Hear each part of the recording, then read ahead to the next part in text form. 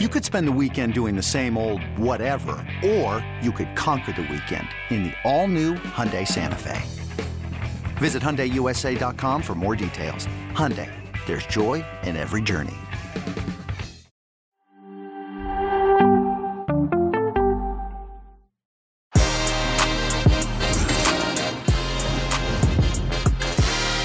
Lukaku gets off the mark. Inter Milan do well as well. Cristiano Ronaldo decides to bench himself, come on, book himself, and not score a goal. Arsenal demise. We got so much to talk about. Weekend recap. We're going live if you're watching this on YouTube. And if you're listening to the audio, thank you so much. Jimmy Conrad, Heath Pierce in the house. Weekend recap. Que Golazo begins right now. Hey, everybody. Welcome to Que Golazo Weekend Recap. Get that drum, Jimmy Conrad. Let's go. I tell you, if you weren't awakened this weekend, you are awake right now. Welcome, everybody, to Que Golazo. First of all, Jimmy Conrad, how are you, my friend? I'm doing great. What a weekend to discuss in pretty much every single league that exists. And I don't even know where you want to start, but I'm here for it. I have no idea. Luckily, we have great producers who have a rundown for us. Heath Pierce, how are you? The mustache, man. The mustache. Oh, yeah, I'm doing great. I'm still wearing the old Puma kits where you could still kiss the crest because they were in the old spots back then. Yeah, I love that shade. Mm-hmm. Yeah. Oh, you mean a shirt where you can still see the badge and kiss it? You still have those? Yep. We'll get to that in a second. But Jimmy, Heath, great to have you.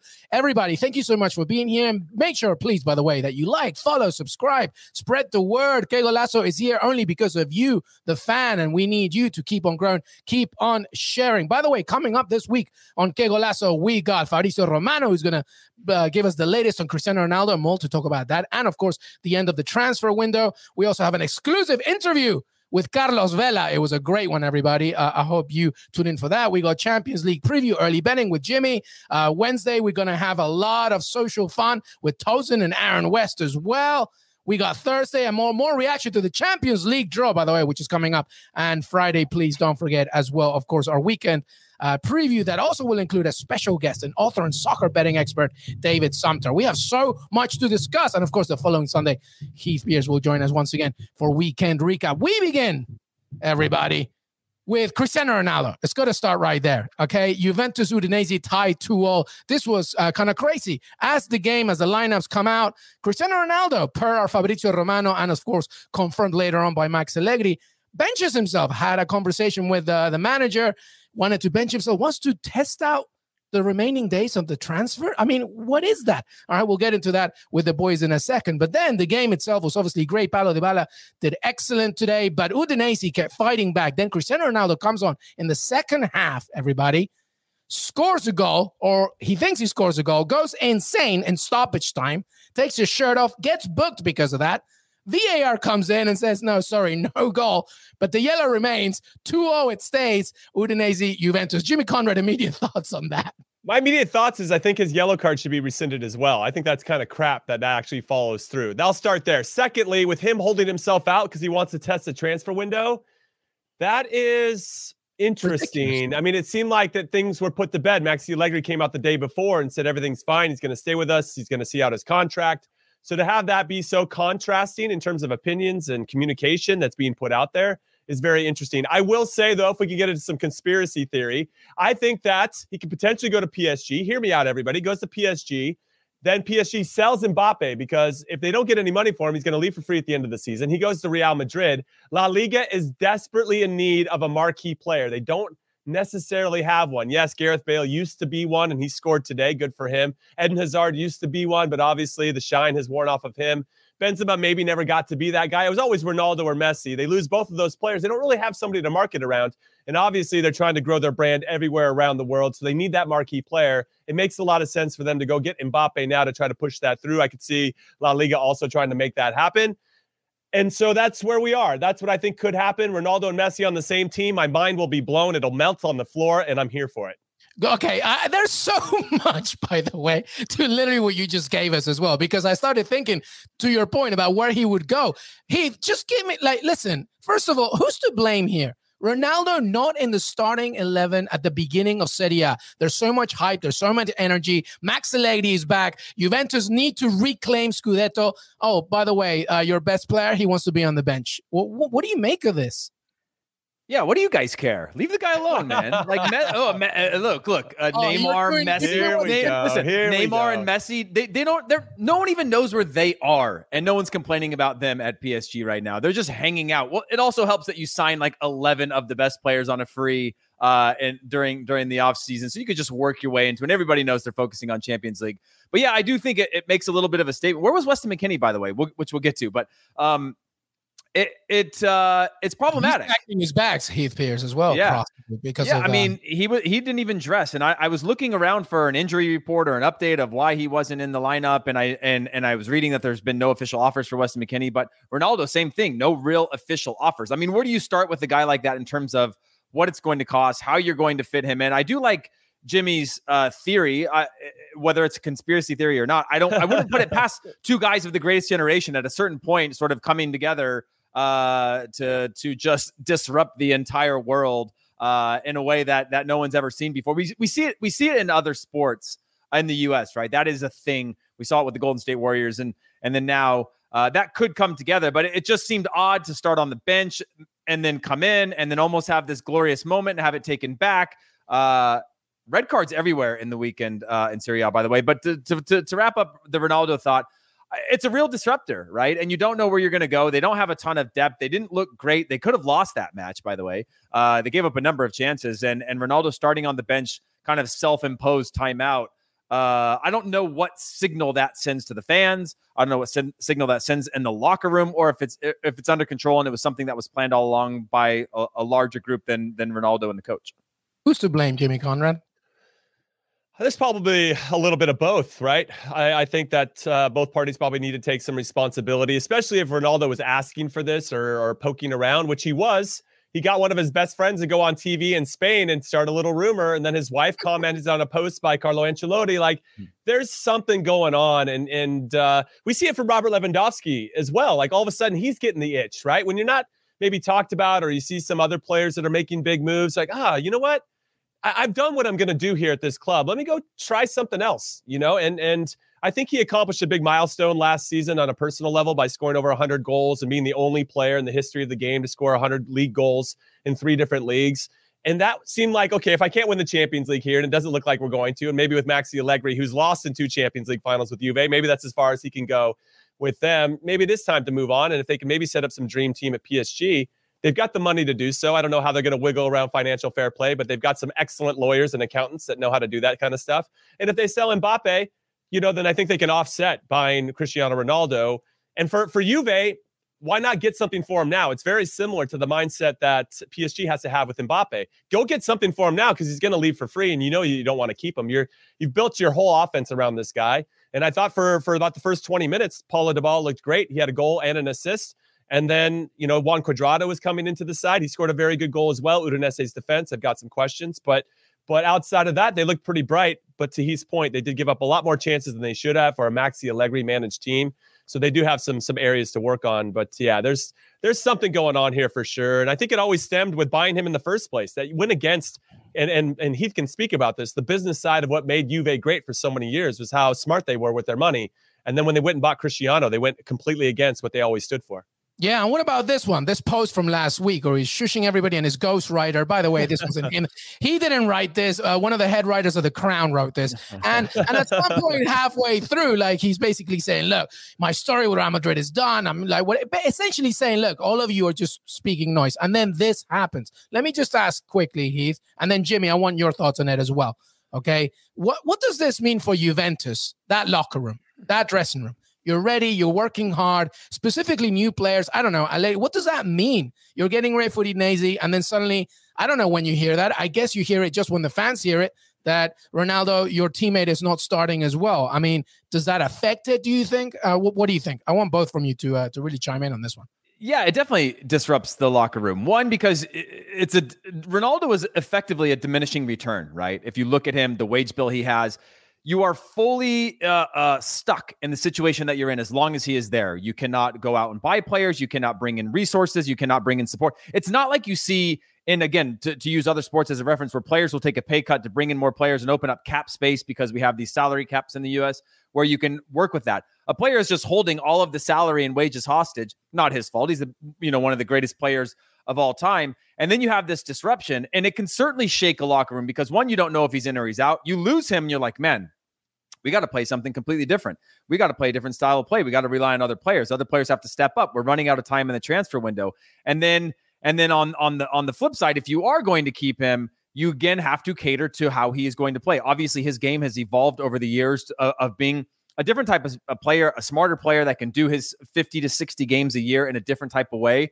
But it's a huge disruption for anybody in the locker room when a transfer window's open and your best player who hasn't achieved the ultimate goal since he got to the club, and the club has gone against their own sort of traditions, as Jimmy mentioned. You're kind of at this breaking point, and I'm not sure which way this is going to lean. I think it's a distraction for sure. And if anything, it's just more.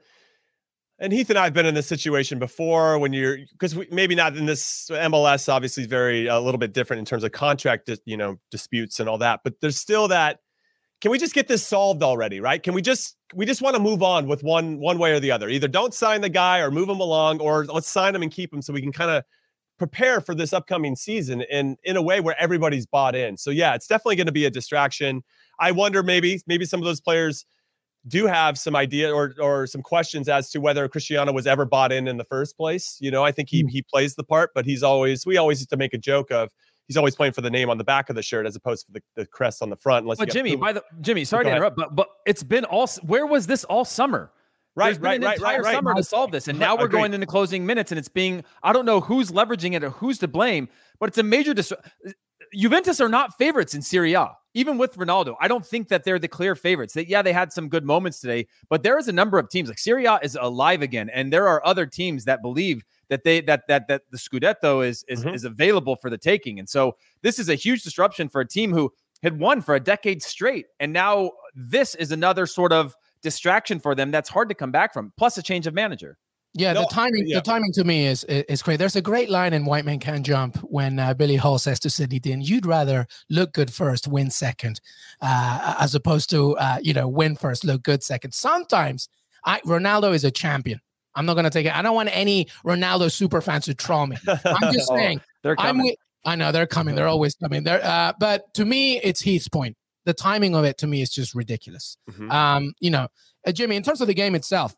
What about Chesney's gaffe there? Was Ronaldo to blame for that one?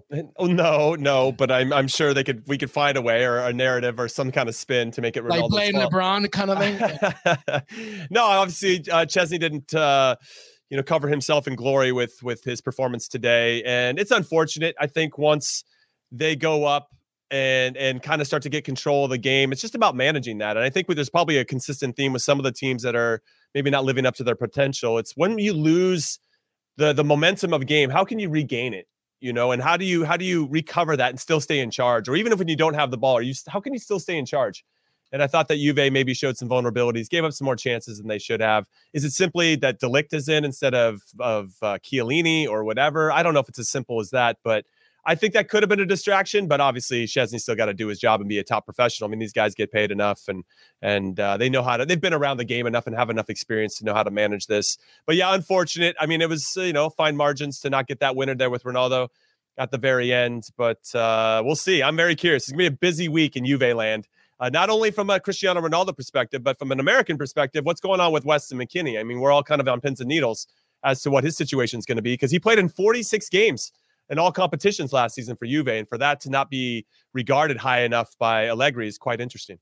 Yeah, and I did hear some reports that even though there's no official offer, that there's been major interest specifically from the Premier League as well. So we have to keep our eye on Weston McKennie as we move ahead. Listen, we got a lot to discuss today. So I want to stay in Serie A just from a topic perspective. I mean, a crazy weekend, insane weekend to be honest. So many goals. I don't know if my producer Des Norris can help us out here. I think it was around 29 goals already, maybe 31 goals. 31 goals.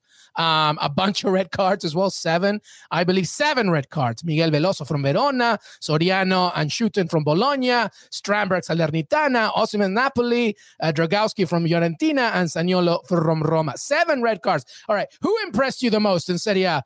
You can say player or club. Heath Pierce. I'm going to go with Roma. I thought Roma grinded it out. Obviously, they went up a man pretty early on in the game, ended up going level on 10 players later on in the match. But there was an energy to Roma that I hadn't seen in a while. And I think we've all seen this before. You always wonder what's going to happen when Jose Mourinho comes into your club. I think Spurs was the first place that I saw that there wasn't ever a buy-in from the start. And it looked like there was a trust to how they press, how they move, just an energy level from Roma that I think we had, or at least for me, I'd put Roma in a category for quite a while of just being like, try to make Champions League, right? Top 3, top 4 finish if they can, good times and bad times, that sort of thing. But there was just this urgency to them that I saw today that looked a little bit different, like an energy level. And so that's one to watch for me, and one that was quite surprising, to be honest, as I didn't expect them to have that quick of a response to a Jose Mourinho coming in. Yeah, I would jump in and say, just on the back end of the Roma stuff, the fact that Tammy Abraham came in and 2 assists and very influential and just that immediate buy-in, like, this is how I'm supposed to play, this is what I'm supposed to do, and I liked it a lot. Overall, though, from Serie A, I was actually really impressed with Inter Milan because they lost Lukaku, because they lost Hakimi, because they have a new manager, and now because there's going to be somewhat of a new style, a new voice, right? How are they going to respond in a 4-0 butt kicking of Genoa? Was just what the doctor ordered. I thought that Nico Barella was excellent, but really maybe the main guy that I was a little bit curious to see how he was going to fit in, because now ultimately he's replacing Christian Eriksen, is Hakan Çalhanoğlu, who had a goal and an assist in the first 15 minutes, and his goal was very well taken. And I think that that's a good way to win over the Inter fans after he left AC Milan to come over. So I was really impressed with him. I was impressed with the team overall. There wasn't too much of a difference in terms, I guess, of the formation, because Simone Inzaghi also played a 3-5-2 with Lazio, and now you're going to just see that be replicated in some ways with the wingbacks. But a really impressive performance, I thought, from start to finish. And obviously, with all those changes, you just assumed there was going to be somewhat of a drop-off, and you thought that maybe Genoa could attack a team that was a bit vulnerable, but Inter had no part of it and were in complete control right from the get-go. But guys, how about Sarri? Sarri ball was good as well. Very good. Empoli led 1-0 in the 4th minute. And then, Sergej Milenkovic-Savic scored a great goal in the 6th. And then they just kept on rolling 3-1 from going behind. Sarri ball's looking good. Very early, of course, but very good for Lazio, I thought. Yeah, absolutely. I mean, look, it was all the drama, right? We try to break away from the stereotypes of old, boring Serie A, and now you've got this excitement there. We're talking about it. Yes, it's week 1, and we're going to over dramatize every one of these moments, but certainly you can't come out of this day. Atalanta scoring in the closing moments of the match to be able to keep all 3 points for them. I think just a huge weekend overall. Yeah, absolutely. No, can I hop in also, because we've talked about him before, and I just want to give him a shout out again. Luis Muriel scored in the 6th minute for Atalanta. They ended up beating Torino 2-1 away from home. And for everybody that doesn't know about Luis Muriel, he was absolutely lethal last season. He racked up more goals and assists per 90 minutes than any other player in the top 5 leagues in Europe. Yeah, he we're had big fans here of Woody. 1.82 per 90 minutes goals and assists combined over 90 minutes. Robert Lewandowski was second. Mbappe third at 1.29. Okay, so Lewandowski's 1.76, Muriel's 1.82. Then you have Erling Haaland 1.23, Leo Messi 1.16. I mean, that just shows you how influential that Muriel is to Atalanta, and just overall how undervalued and underappreciated he is. So when he came in and scored an absolute banger, if you're going to watch any goal, go watch Luis Muriel in this first 6 minutes into this one against Torino. It is a bombasso. Yeah, last season, I think, Jimmy, we literally spent an episode talking about Muriel. Good. When he was young, back in Colombia, like they would say, this guy's the next Ronaldo phenomenon. Like that's how good this guy is. He's ridiculous. By the way, what about, listen, we're going to do a few things here. We're going to move on from Serie A for a second. We're going to do some segments here. Okay, everybody. eBay Motors is here for the ride. Remember when you first saw the potential? And then through some elbow grease, fresh installs, and a whole lot of love, You transformed 100,000 miles and a body full of rust into a drive that's all your own. Look to your left. Look to your right. It's official. No one's got a ride like this. There's nothing else that sounds like, feels like, or looks like the set of wheels in your garage. With over 122 million parts, you can make sure your number one ride or die stays running smoothly, so there's no limit to how far you can take it. Brake kits, turbochargers, engines, exhaust kits, roof racks, LED headlights, bumpers, whatever your baby needs, eBay Motors has it. And with eBay Guaranteed Fit, it's guaranteed to fit your ride the first time, every time, or your money back. Plus, at these prices, well, you're burning rubber, not cash. Keep your ride or die alive at ebaymotors.com. Eligible items only. Exclusions apply. Hiring for your small business? If you're not looking for professionals on LinkedIn, you're looking in the wrong place. That's like looking for your car keys in a fish tank. LinkedIn helps you hire professionals you can't find anywhere else, even those who aren't actively searching for a new job but might be open to the perfect role. In a given month, over 70% of LinkedIn users don't even visit other leading job sites. So start looking in the right place. With LinkedIn, you can hire professionals like a professional. Post your free job on linkedin.com/recommend today. We got a lot to talk. We know Chelsea beat Arsenal, United, Southampton, Liverpool, etc., Premier League. But I want to do a few segments. We're going to begin with something here. Let's do the weekend's biggest winner, do you think? And you can go anywhere here, okay? And again, you can go with club, you can go with player, you can go with overall performance. Obviously, I'm imagining you're going off a victory, but who was your weekend biggest winner? Jimmy, I'm going to go right back to you. Oh, great. That gives Heath more time to decide. Yeah, I'm thinking. So, go ahead, Jimmy. Player-wise, I'll get out of Serie A because we focus there a little bit. I'll say Romelu Lukaku scoring in his debut for Chelsea is really important for him and for the club and to get his confidence going. I think he's a big winner. I do want to say another player that I think really jumped out at me and had a great performance was, oh my God, I just had it on the tip of my tongue. Sorry.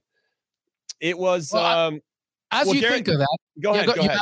No, you haven't? No, Gareth Bale for sure. Him scoring his first goal of the season for Real Madrid is important as well. Like these, we know these guys are confidence guys. We've been around them enough. So when they score, they're like an early goal to kind of just get them going. I mean, Jamie Vardy last week, obviously, like you got to get these guys going if you're going to have success, and it takes a lot of pressure off the defense. So those two would jump out at me for Angel Correa from Atletico Madrid. The guy's already scored 3 goals in 2 games for Atleti, the reigning champions of La Liga. So for him to get another match winner against Elche this weekend, I thought was super important. And then from a team performance, a manager performance, I want to give a shout out to Jesse Marsch and RB Leipzig. I thought Stuttgart was going to show up, and there was only one team on the field, and that was RB Leipzig. So fair play to Jesse Marsch for getting his guys in a good spot.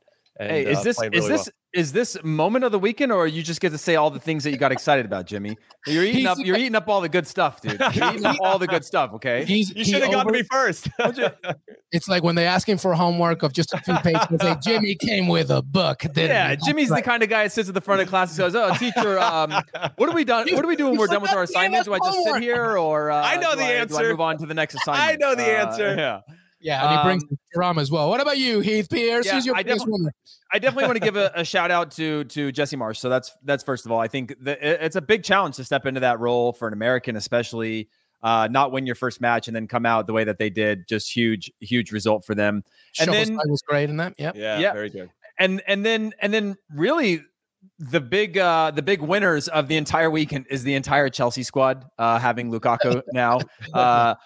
It's just such a dying position to have a player that is a true number 9. When you look at the way that they played again, okay, it's against mid-table Arsenal, but like when you look at the way that they play, I'm not even kidding. That's not even a joke when I say that. That's mid-table Arsenal. I think you're being nice on mid-table. Oh yeah, seriously, yeah, fighting for mediocrity. Arsenal. No, but let's expand on Romelu Lukaku to your point, because here's the thing: he's returning to Chelsea. He talks about his excitement and stuff. I tweeted about this. Just his goal itself. I really implore fans to watch it again. Not even just everybody. It's a good club without a world-class number 9 will take you so far. Chelsea did great, won the Champions League. You want to win it all. You bring somebody like Lukaku, it changes your team and it elevates it to a ridiculous level. That goal, perfect example of what Lukaku can bring. He drops, He gets the ball from Kovacic, lays it back to him, and as soon as he lays it back to him,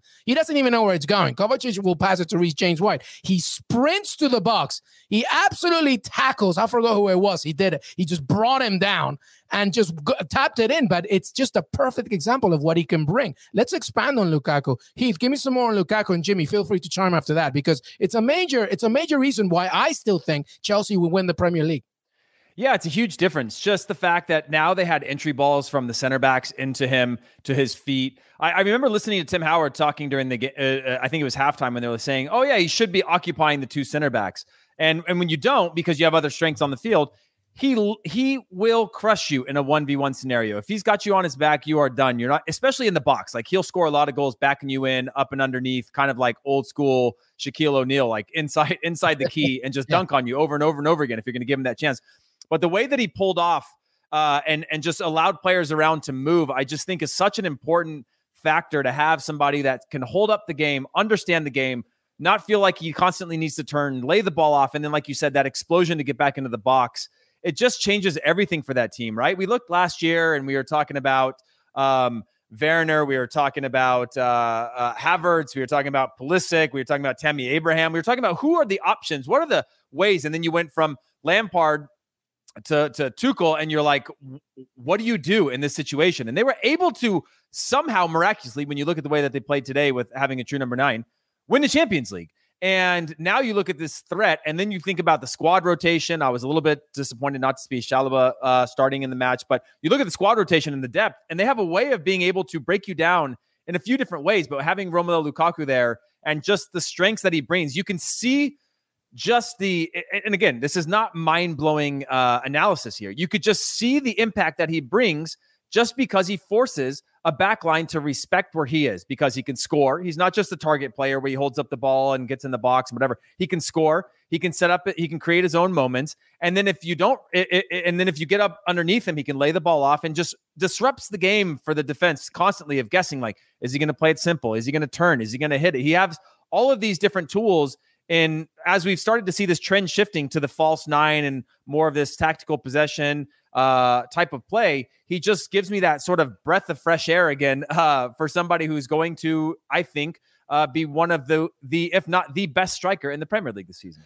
Yeah, I agree with Heath. I think for all those reasons, one of the things that I would add on a personal level is that when he left to go down to Inter Milan, it was with Manchester United, and he missed a lot of chances that he now then scored when he went to Inter, when he went to a different country, when he got outside of his comfort zone. And I think in some ways he matured, and he also became a grown-ass man. Like, distractions don't seem to bother him as much. And now that he comes back, I do think he could be really the missing link for Chelsea to go on to win the title. I'm with you, Luis. I think they're going to go on to do it. I was on record before the season started. Once they signed him, he was going to be the difference. And when I watch Lukaku with Chelsea, it's the one thing that I think Manchester City needs. Yep, they need 100%. that number 9 that can kind of run off the shoulders of a team, especially, let's say, when they're down and they don't have any other solutions as to how they're going to get back into it. They desperately need a number 9 to kind of solve some of those problems that I think they run into when teams start to figure them out and just pack 10 players behind the ball. We'll leave City for another conversation. But with regard to Lukaku, I think that he does unlock a lot of things. Now, remember, this is just the first game that he's been back with them. I mean, he hasn't had much training, and they looked pretty good. Imagine what they're going to look like in a month, 2 months, when they get into the Champions. I mean, they're just going to be really a well-oiled machine. Thomas Tuchel knows exactly what he wants to do, what he wants to see out of his players.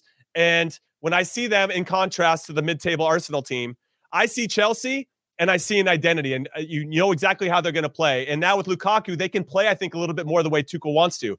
You play it up to Lukaku, he plays it back, and then they get their wing backs completely involved. Marcus Alonso and Reece James touch the ball a lot from the wing back position, and that allows Lukaku to crash the box, as we saw, and just tell people to go hit the weight room on the way over to the near post as he gets in there for tap-ins. And then you have this really special player that's just it's gonna. And then when you bring in Ziyech or Pulisic, and they got so many options off the bench, it's ridiculous. But then when I look at Arsenal in contrast, and if we want to get into them at all, if you want to segue into that, they don't have an identity. And now I'm fully on board with Luis's thoughts that Arteta is going to get sacked before Christmas. Yeah. Hey, Luis, let me ask you this real quick before we go on to the Arsenal shift. Did either of you not think that it seems so easy to just take $130 million and drop it on a player and you bring him in?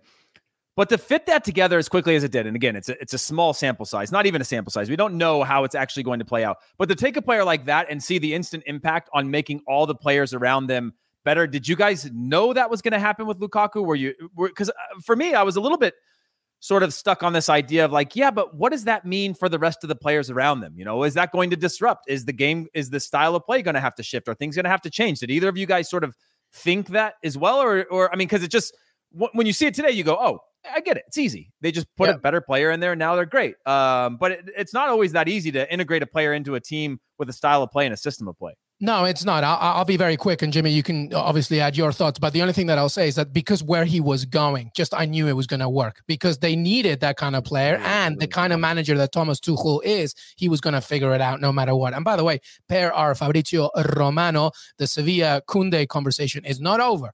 He might still yet maybe make his move to Chelsea. It's just that Monchi does not want to do like a 24 hours to go. He wants to set it all up. So we'll have to see what happens. Jimmy, final thoughts on Chelsea, and then you can talk about Arsenal very quickly if you want to. No, of course. I don't know. I mean, I don't know how much longer we have for the podcast to talk about Arsenal. That is a dumpster fire. But I will say very quickly about Lukaku and him assimilating quick is that he came from a system, I think, that was very similar, right? Where Hakimi is that wing back from before. And you had Ashley Young or Perisic kind of being the wing back on the other side for Inter Milan. And then Lautaro was the one that he was trying to combine with. And now he's got Havertz. He's got Mason Mount too. They're not obviously exactly like Lautaro, but they have some similarities. He knows the Premier League. And he knows the Premier League twice. He knows it from two different clubs. More than that with Everton. I'm sorry. So he knows the Premier League. So he knows what he's coming into. And he went from Mourinho, a very tough manager to play for, to Antonio Conte, another tough manager to play for. Tuchel must be a walk in the park, So you have to take into consideration like how he's been shaped. And as much as I didn't like it at the time, I got coached by Bob Gansler back in the day. He was very, very tough, not very kind to me. But when I look back on my career, I probably learned the most from him about having thicker skin and how to deal with adversity. And that is why I think he's going to be ultimately prepared for this, because he had Mourinho and Conte prior to this going back to Chelsea. Very good timing on it. Yeah, absolutely. I want real quick on Arsenal because I don't want to go too much. Keith, Arsenal fan, what do you think? I listened to Jimmy's. I said Arteta done by Christmas. This was before the season began. Yeah, and now I feel like Christmas is optimistic. I agree. I think is he your biggest loser? Is Arsenal your biggest loser of the week? I don't think they're my biggest loser because I expected them to lose, right? But the way in which they lost, like Jimmy said, and it was spot on, a lack of identity, right? And Arteta comes from City. He came from Arsenal before as a player, at City and their coaching staff. What City do well is press. You cannot have a single player on that team, young or old, that thinks that when the team presses, that's your chance to take a break. And it happened over and over and over again. Every time they were pressing up, literally, they casually walked past the first line of pressure, casually walked past the second line of pressure, and now they're all running 50, 60 yards back to have to get set in their lines. Even then, when they set into a deeper block, they didn't release numbers to be able to pressure with any sort of emphasis. And that's the young, especially the young guys who just look like they're uninterested in being part of the modern game, which means being able to press in good moments, win the ball when the team is unbalanced, and attack and go to goal. And that's what's going to make those players world-class players, is the ability to do that. If they don't, most of them are not good enough to do the things that they're doing over 90 minutes if they're not going to add that other element of the game. The game is fast now. The game requires the press. The gegenpress is the most popular style, whether you play some sort of version of it or not. That you do not, there's no more luxury players outside of Ronaldo or Messi where everybody's willing to do the work for them. You have to be willing as a unit collectively to do the work and know that your biggest attack nowadays is being able to win the ball higher up the field with a good press. And if they're not going to do that, I would say literally middle of the table is ambitious at this point. Yeah. Jimmy, anything on Arsenal, Jimmy? Come on, you Gunners. Listen, all I would say is that I got a lot of grief after our preview that I said even prime Thierry Henry wouldn't help them beat Chelsea. And I still stand by that. I think that Chelsea did more than enough to win this game. And Henry would have maybe helped, but I don't think he would have helped them win the game. My concern actually wasn't with Xhaka or Lukanga. I think they're both fine in the middle of the fields. Even the young front four, Martinelli, Saka, Smith Rowe, Pepe, Odegaard will be there eventually, Aubameyang, Lacazette. Like, they've got enough guys there that I think they can find the right combination to have success, and they have some depth. It's that back line that's a hot dumpster fire, hot mess for me that needs to get sorted out. And obviously Ben White, big signing, isn't available for this game. And obviously we don't want him to be sick, and hopefully he feels better and all that. But that's why you signed the guy, was to go and match up with the Lukaku and to get a result and make it tough. And I think until they get that side of it sorted out, it's going to be really difficult, I think, for Arteta to do what he wants to do. I think philosophically, he has an idea of how he wants to play, and he doesn't have the players that can do it. And you're not going to fire 23 players. You're going to fire the coach. So I think he's going to be gone before Christmas as well. Yeah, well, there we have it. We're gonna leave Arsenal right where they are, by the way. Okay. By the way, I did ask though, who is your weekend's biggest loser? Once again, you can pick a team, you can pick a player. If it's not Arsenal, because you expected them to win, thinking overall, it doesn't have to just be the Premier League. Who would you say is the biggest loser from the weekend? Heath Pearce, Josh Sargent and Norwich. That is just I might be saying that a lot this year, and I know the money's nice. And honestly, the biggest loser for me is Americans abroad over the weekend. We're heading towards a very important qualifying window with Pulisic out, McKennie's transfer in doubt, Sargent at a new club where he's not getting much time at a club that's going to be very hard to scrap anything out. Just a little bit worrisome for me. So I'm going to go with the Americans abroad this weekend as my biggest worry and biggest loser. There you go, Jimmy. I'm going with Ole Gunnar Solskjaer. I cannot believe the lineup he rolled out against Southampton. I thought it was absolutely what? I mean, you go and Jimmy, you put a good are we bringing that record again? Yes. Put Greenwood up top. Put Greenwood up top. Leave him there. Just let him play up top. But Jimmy, last week. Jimmy, this is something we said last season the entire time. We don't know who Ole Gunnar Solskjaer is. Do you still by that right now? Because I'm going to go back. What? I don't understand. There's a couple things. Martial starts. Can you just not bring that guy off to Heath's point? Just start Mason Greenwood. He did fine for you. Yes, I know he ended up scoring in this one anyway, but just put him up top. You know, it's where he looks more comfortable. He feels more comfortable. I feel like the players around him, Pogba was releasing him all day last week. Bruno, I don't know, just felt a little bit different with Martial up there, and it felt like it stagnated the attack. And then you have Fred and Nemanja Matic is like our age, dude. That guy's what he should be on this podcast being, an analyst. When he came off, I was like, oh, he was on? What? And so you see Van de Beek on the team. He's in the bench. Like, if Van de Beek can't start in this game, dude, that guy needs to go on loan or he's got to leave. I mean, if I was his agent, if I was the player, I'd be like, I can't get in over Matic. Like, it just doesn't make any sense to me. McTominay was on the bench. He comes on as a sub. I'm like, you're going to chase the game with McTominay. Anyway, Jadon Sancho's on the bench, comes off. Lingard. I mean, you have these other options, and I just don't understand the starting lineups. And so they got a 1-1 result. They should have lost. De Gea made a couple good saves on Adam Armstrong very late after Harry Maguire got real casual with the ball. And these are the games. If Manchester United or any team that's trying to compete with the big clubs that are really getting their momentum going and have, a plethora of options, you have to win these games. You have to win them. And I know Man United can say, well, we still haven't lost. We're still unbeaten away from home. And yeah, you survived to get a point there, but you should have had more given the performance that you had last week and given the talent you have at your disposal.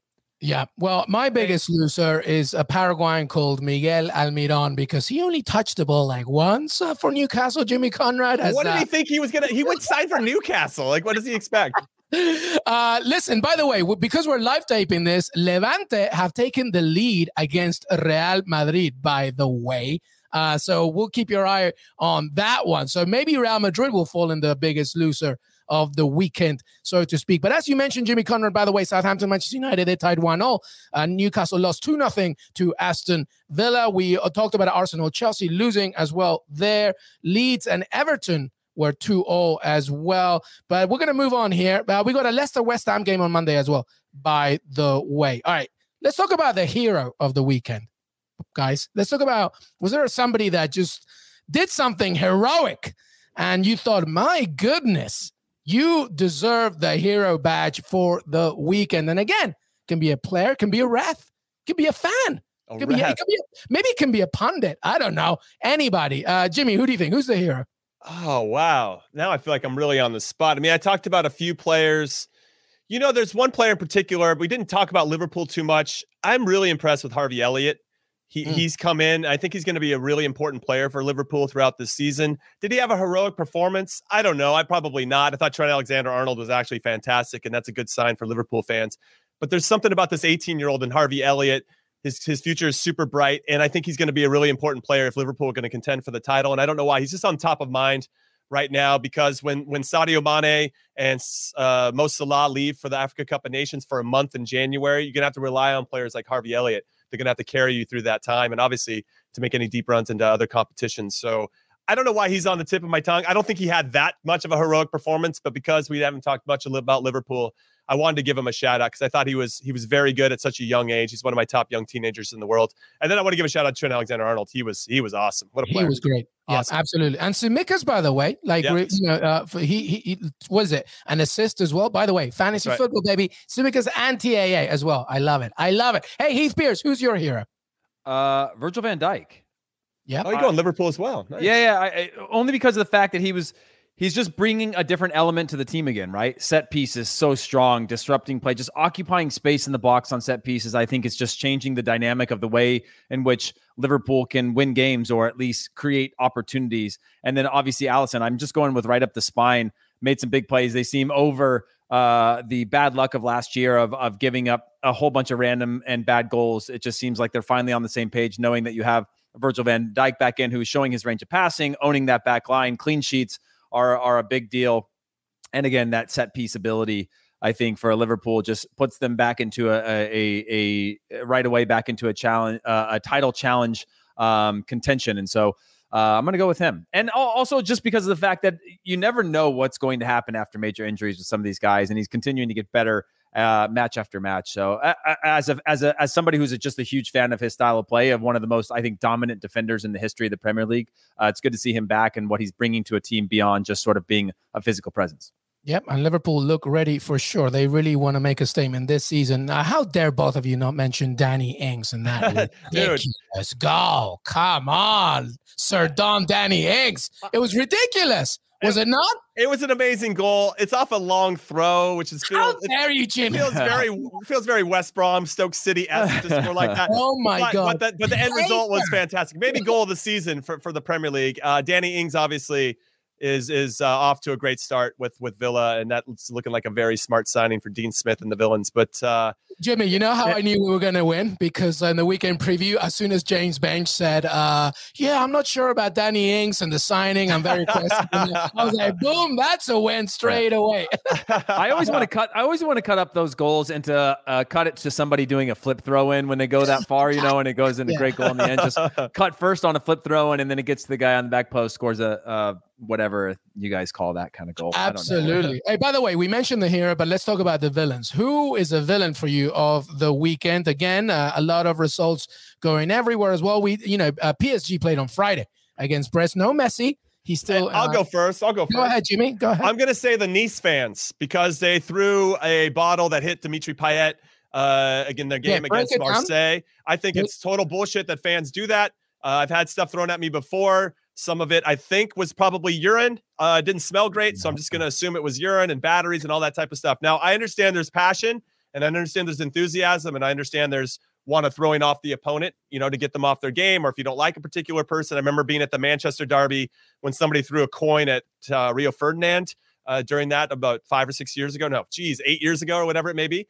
And it's just, there's no place for that. There's ways you can heckle and try to get people without throwing stuff at them. And that obviously set off, and I'm sure you'll get into it, Luis, to give us some more detail and context, but it set off Marseille players to the point where they were throwing stuff back into the stands, the fans coming onto the field. They ended up continuing to play the game. I don't know. I feel like the game should have been abandoned. If you break the rules like that, then the opposing team should get automatic 3 points. And that's the way you teach that lesson. Yep. No, well said. Listen, the only context I'll say is that, as you mentioned, the Nice fans in the game against Marseille were throwing bottles and debris at Payet the entire game. And then Payet, he's a human being. He just couldn't take it anymore. And he's Payet as well. You don't mess with Payet. And he decided to respond and throw one back. And then that's when fans stormed onto the pitch and whatever. Listen, I'm going to just say something. We talk a lot about the passion and the energy of ultras and how great, you know what? We don't talk enough about the negative side of them.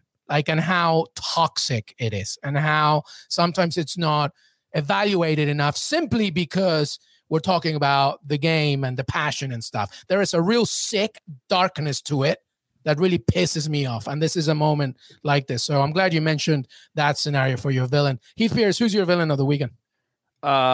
Serie A referees. Seven red cards on the weekend. I mean, some of them I saw as well, and they were a little. I mean, I didn't see some. I saw all of them. And replay. Some of them were second yellow. Some of them straight reds. And you just look at it and you go, "Do we have to do that now? Like, do we have to send the player off this early in the game?" There was one of them that happened this weekend that was 56 seconds apart.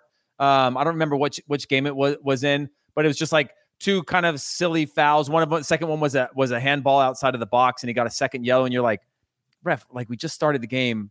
And now the whole dynamic has shifted. So I'm putting them all into one collective box because that's what I like to do, and make referees of Serie A the villains, which they love. You know, it's Serie A. It's the dramatics. Absolutely. Absolutely. By the way, some other results, talking about La Liga, we mentioned that Levante leads Real Madrid right now 2-1 Atleti. Thanks to Correa, as Jimmy mentioned, leading they won 1-0 against Elche. Barcelona, by the way, Athletic Bilbao. I'll say a good and a bad thing, and then I'd love for you guys to chime in for a second.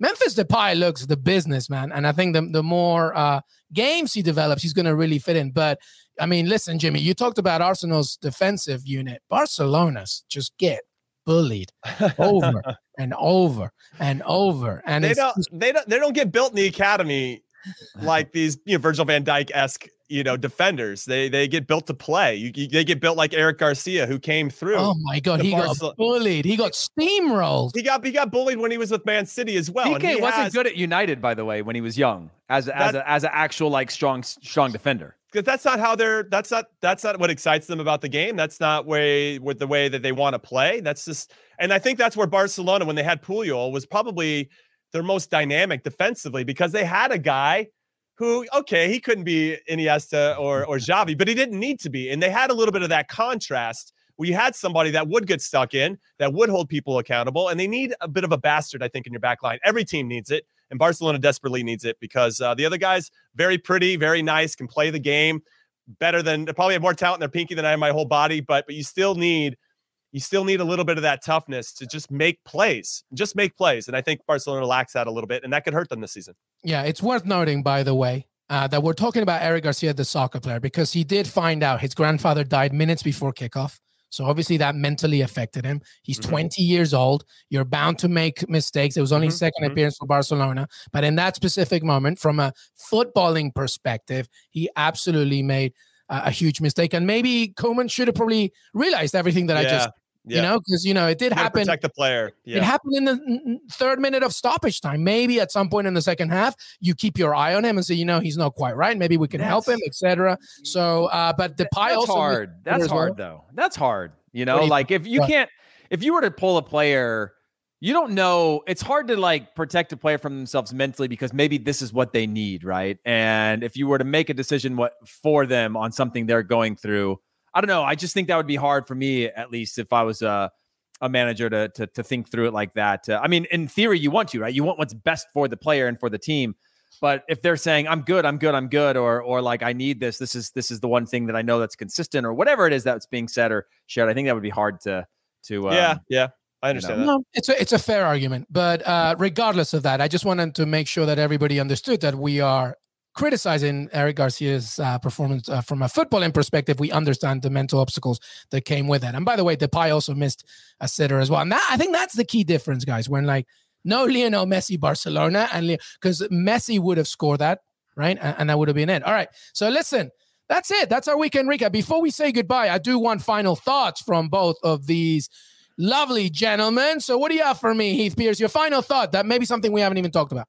I'm happy Chris Richards came in against Bayern Munich. Nicolas Sule continues to be awful, so I think he's going to be called upon. And they haven't sent him out on another loan. Obviously, he was at Hoffenheim last season, did well, got some experience. I think it could be a moment for him to at least start to rotate into some games. And then obviously Dortmund are showing the Dortmund that we know, which is high and low lows, which is disappointing. But with both those teams, I think giving up goals and not looking great, the title challenge is on in the Bundesliga.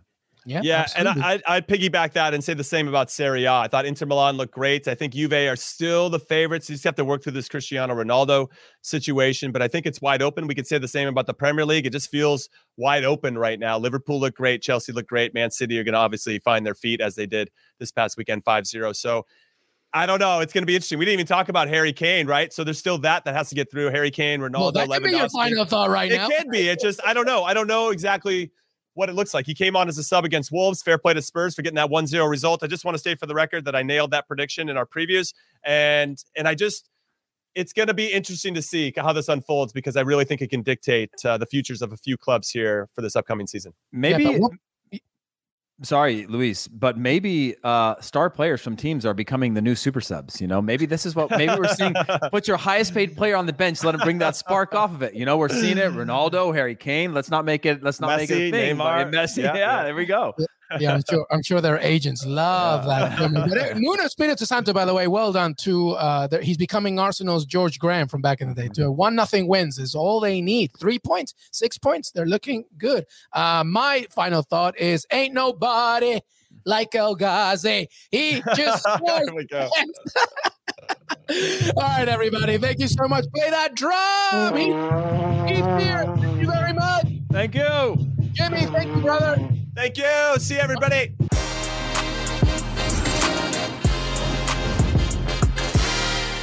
Now streaming on Paramount Plus. You ready, Bob? Well, all right. Audiences are raving. Bob Marley is electrifying.